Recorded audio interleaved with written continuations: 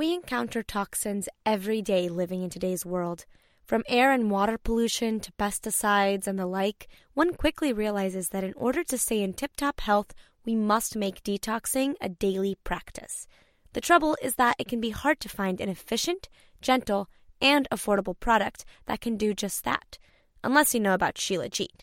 Shilajit is a natural resin that melts easily into hot substances, turning any cup of coffee, tea, or even hot water into a naturally healing and detoxing drink.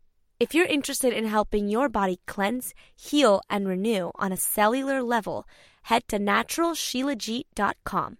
That's naturalshilajit.com and use my code MACG, that's M-A-C-G, to save 10% on your order today.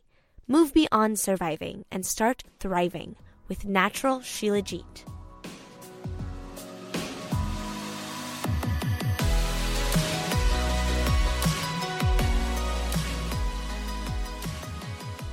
Hey guys, welcome back to High Vibrations with Mac. Thank you so much for your patience. This episode just kind of got hung up a little bit, I suppose. And, well, here it is now. This is the third installment in our Exploring the Self season. That is season 2 of High Vibrations with Mac. And this episode, we're going to be talking about the inner child. We've already talked about the ego. We've talked about the higher self. If you haven't listened to those episodes yet, go ahead and do so if you would like to. However, if you don't feel the need, then let's get to it. Let's talk about the inner child. This season, we're exploring the self, and after having spoken on the ego and the higher self, the next pivotal aspect to get to know of yourself is your inner child. The reason for that is because once you have the ego kind of figured out, or at least you're aware of your ego, and you're aware of your higher self and how those two work in tandem, you really start to have fun with life. And that is where the inner child comes in. It's that part of you that is always ready for a good time. In fact, it's that part of you that creates a good time out of anything. Even the most boring task can become fun when the inner child gets involved. Okay, so it's very, very, very important that we get to know this aspect of self. Now, why didn't I just introduce the inner child before I introduced the ego and the higher self? Because unfortunately, a lot of the times our inner child is tainted by the programming that our ego has suffered and by the lack of presence of higher self. By tainted, I simply mean that instead of acting from a place of authenticity and pure love, light energy, you're acting from fear, or you're acting due to wanting approval from other people, or basically those things that your ego was taught to seek after. Your inner child is going to learn from your higher self and from your ego, almost like an actual child learns from parents. So really being aware of your ego and making sure that you're listening and following to the higher guidance that your higher self is giving you is going to give your inner child its most pure expression. Now, the inner child is not to be confused with child aspects of yourself, meaning those little bits of you that were frozen in time when you experienced something traumatic as a child. Those are fragments. Those are pieces of you that have been fragmented in order to survive and to grow into the full physical adult you that you are, if you are an adult, or just to get you this far, basically. These pieces of you fragmented in that moment because it was easier to survive in a fragmented state than it was to really own up to the fact that as a kid you were getting so traumatized. And I've spoken in the past, in actually the last couple episodes, that trauma doesn't always have to mean something major or that we adults perceive as traumatic. It really could be anything. Even especially having your childlike perspective being imposed on with an adult perspective, as if you've lived as an adult in this world. So an example I like to use a lot is a 2-year-old who is throwing a temper tantrum because it's their brother's birthday and they don't understand that on birthdays we get gifts. And instead, their brother getting gifts and them not getting gifts is actually a sign of neglect, and it's making them very anguished. It's making them feel like they're not loved, and so they're throwing this tantrum. But instead of offering validation and support before we explain to the child what's really going on, the parent just imposes their adult perspective on the child as if the child knows that birthdays are a thing, in spite of the fact that they're only 2 years old and they haven't actually grown into adulthood here on this planet in this lifetime. That is a traumatic experience. And in that moment, that 2-year-old will fragment, meaning a little tiny slice of that person's being is going to remain 2 years old and stuck in that moment emotionally. And that moment and memory will only be accessible later on in life when the threat of the quote angry or imposing parent is gone. And so chances are that person is going to feel real jealous when they're at a birthday party someday in the future when they're an adult, and they're not really going to understand it unless, of course, they have this awareness of how to handle the ego and how to understand the ego based on the fact that it was conditioned without ever really being given proper validation for feeling what it feels. So getting back to the subject of the inner child, when we really hone in on our egos and really become aware of our egos, how to integrate our egos with our higher selves, our inner child at its heart and at its essence really truly gets to come out and play. And to be honest, some of us never really lose that inner child in spite of the heavy ego programming. That childlike wonder and curiosity seems to stick with some of us regardless, which is beautiful. And it definitely contributes to a very interesting experience here in this third dimension. And in fact, it even contributes to the fact that those of us whom never really lose touch with that inner child never really fully live just in a third dimension. We have physical third dimensional bodies, but we are kind of able to see the world in through these rose-colored glasses, so to speak. Now that we've learned what the inner child is, how can we get in touch with it? And that is pretty simple. Allow yourself to play.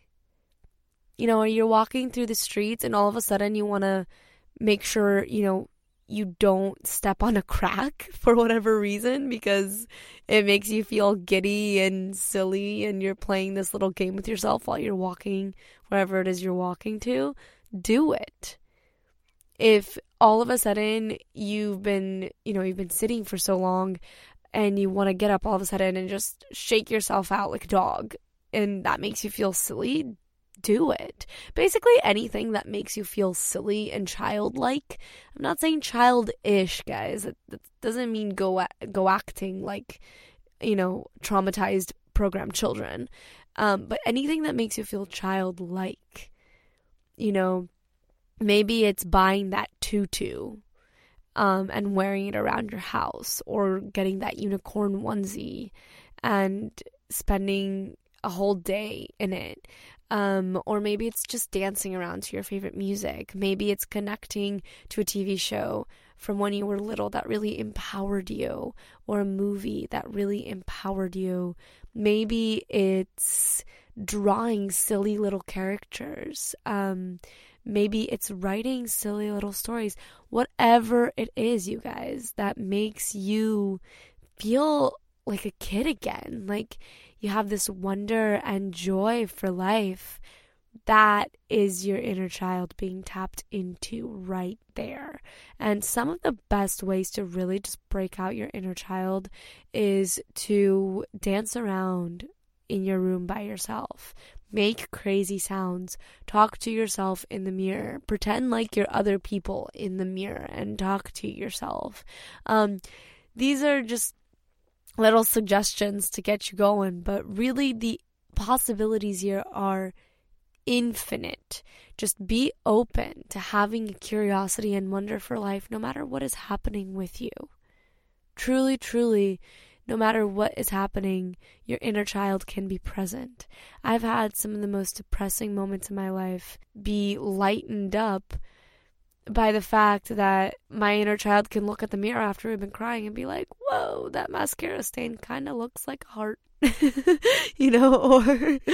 whoa, we just cried so much. This is insane. We should dance about it. Always the inner child has a way of lightening up life and reminding us that there's no need to take it too seriously. We are here to experience.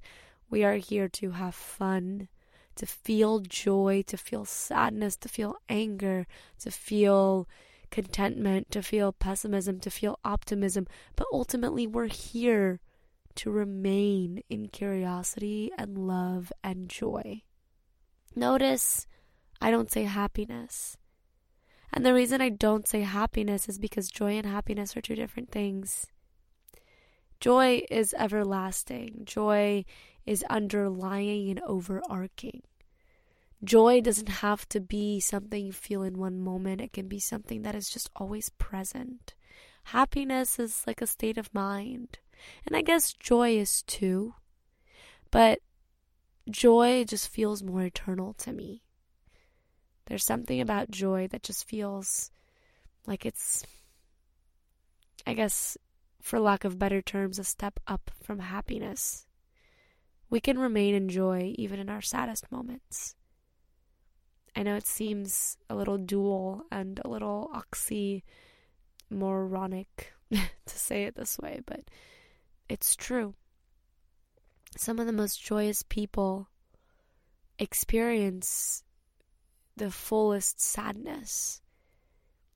But it's that joy that keeps that light at the end of the tunnel up for them. And when they really move through that sadness, they find themselves back at joy. Because they knew the sadness was just a little detour. Joy is always the path. And your inner child knows that better than any of your higher aspects. And it knows that in a very tangible, very real sense. I hope this helped. I love you guys so much. Please go play with your inner children, awaken them, go blow some bubbles, go twirl a ribbon around, go build a Lego castle. Do whatever it is that just makes you feel giddy and playful and childlike. And if you're down to share your experiences with me, I would love, love, love to read them here as a review, or email them to me, send them to me on social media, whatever floats your boat, you guys. I love you so much. Thank you so much for just being here and being the best and being willing to do this work. This is really, truly, really important work. How are we to create a beautiful, harmonious world for humanity if we can't do it in our own lives for ourselves every single day, right? And speaking of that, as a last little thank you, just want to say thanks to Natural Shilajit for keeping my body so optimally amazing and just running so beautifully, decalcifying my pineal gland and helping my intuition every single day, and just helping me feel freaking awesome. Natural Shilajit is the best, and I highly, highly, highly recommend you guys check them out if you really want to upgrade your health in a very easy, low maintenance kind of way. Thank you. I love you. Till next week, where we shall be speaking on the actual process of awakening. This whole being woke thing. What is it? How do you get awakened? What's awakening? That's what we're going to be talking about. So tune in. I love you. And I shall talk to you Thursday. Mwah.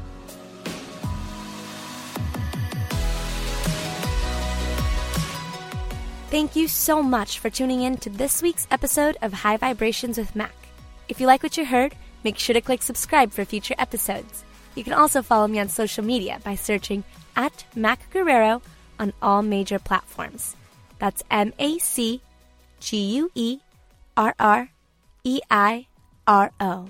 But to be honest, the most appreciated act of all would be a review right here on this podcast.